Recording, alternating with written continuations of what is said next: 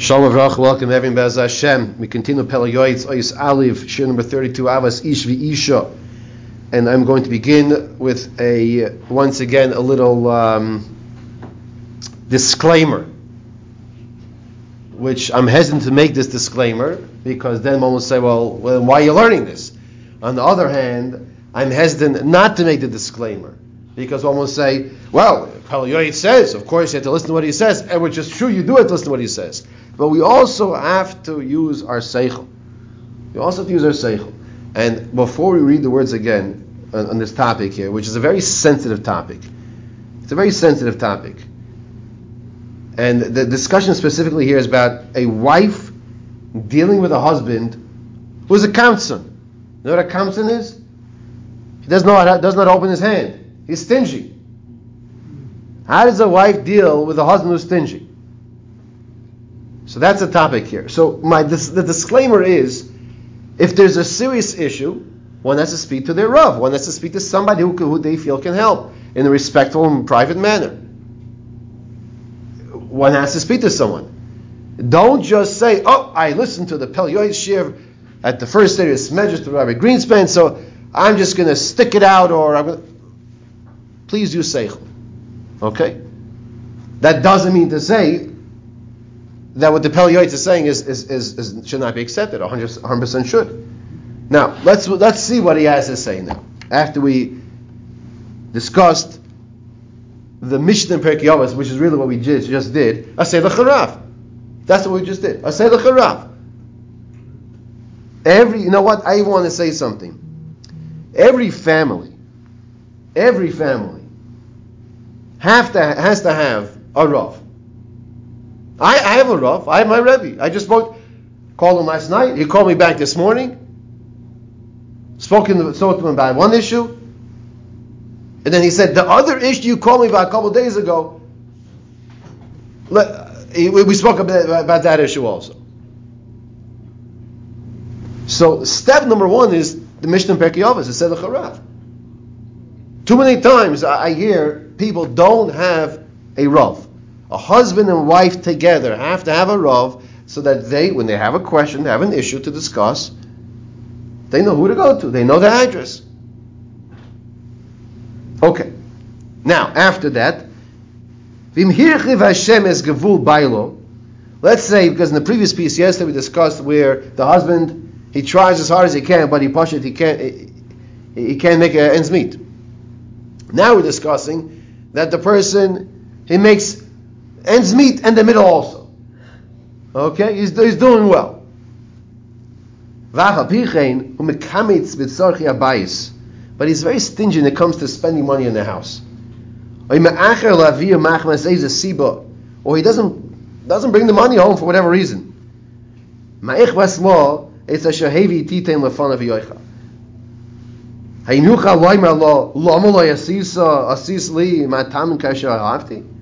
So the conversation is, when he doesn't bring in too much money, so she makes some type of food, whatever she could make, and he says to her, he says, you know, I like brisket. I like spare ribs. I like lamb chops. Why aren't you giving me what I like? And she'll say, well, my dear husband, if you'd give me the money to buy it, I'd be happy to make it. But if you don't give me the money to buy it, what? Here's a peanut butter and jelly. But I toasted it bread for you, so you should appreciate that. That's what he says. That's what he says. The wife should say back. You give me the money, I'll buy the food for you. I'll do whatever you want. But if you don't give me the money, I can't make yesh mi'ayin.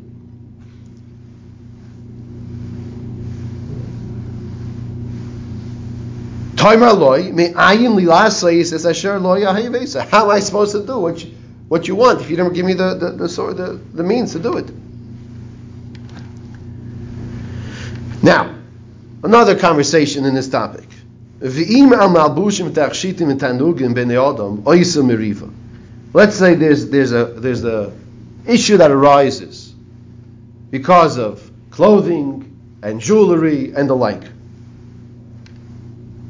Look what he says here. Gam ze hevel or us ruach ki toiv pas charev v'shalva ba. Better to have toast that's burnt than the finest of jewelry and the nicest of clothing that comes along with a price tag called meriva, fights. V'im Hashem HaGodol, HaKadosh Baruch Hu's name, Hashem HaGodol, shenichtov b'kedusha. If HaKadosh Baruch Hu's name, as we know, that's written with the kedusha, hutuli mochet b'nei shalom bayis, is permitted to be raised because of shalom bayis. We have to, we meaning the husbands and we the wives, have to realize, let's swallow it. Let's do it for Hashem's sake. Does Hashem do anything for me? No, Hashem doesn't need anything. It's not like for Hashem's sake. But to appreciate the importance of what's going on over here. Allah has kama v'kama. Do it for shalom bayis. Allah has kama v'kama. Shetzrichim ish v'isha limchol. This is the key here. Be moichel. Ulevatel ritzoyim b'nei shalom bayis. This is the attitude. I said a few days ago that a husband should repeat the following words. Shechayiv lo oyavo kegufoy ulechab de yoyis megufoy. A husband has to love his wife like himself and honor her more than himself.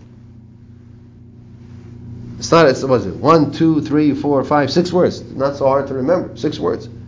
It's Gemara Yevamos, sound for basement base. Here also, this is a husband and wife should remember these words, this concept, that it's better to mevatel, to be moichel, than to have a fight about a situation. But don't let it brew inside of you, because you're not moichel. You're not moichel. You're letting it build up. And then eventually, the spouse will say, can you pass the salt? Oh, okay, fine, here's the salt. What just happened? I just asked for the salt. And then everything opens up. You know what? I don't want the salt anymore. No, I'm exaggerating. I hope these things don't happen. For the pepper is one thing, but salt, what salt? A little garlic powder, maybe. Okay.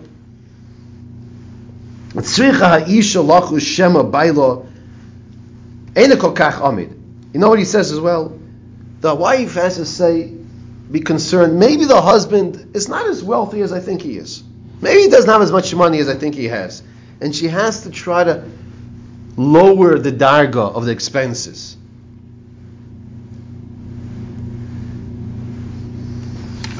There's another point he says on this topic. Maybe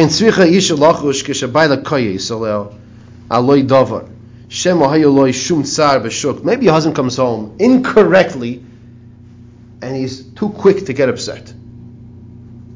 He's hot-tempered. If the wife just responds, like, what are you so upset about? What's going on with you? It's just going to stoke the fire. There's no excuse for a husband. And let me repeat that. There's no excuse for a husband. But the wife has to know, the Pele is suggesting here, maybe realize he had a bad day just now at work. Maybe something happened on the way home. Maybe someone cut him off. He almost went on the railing over there. Who knows what?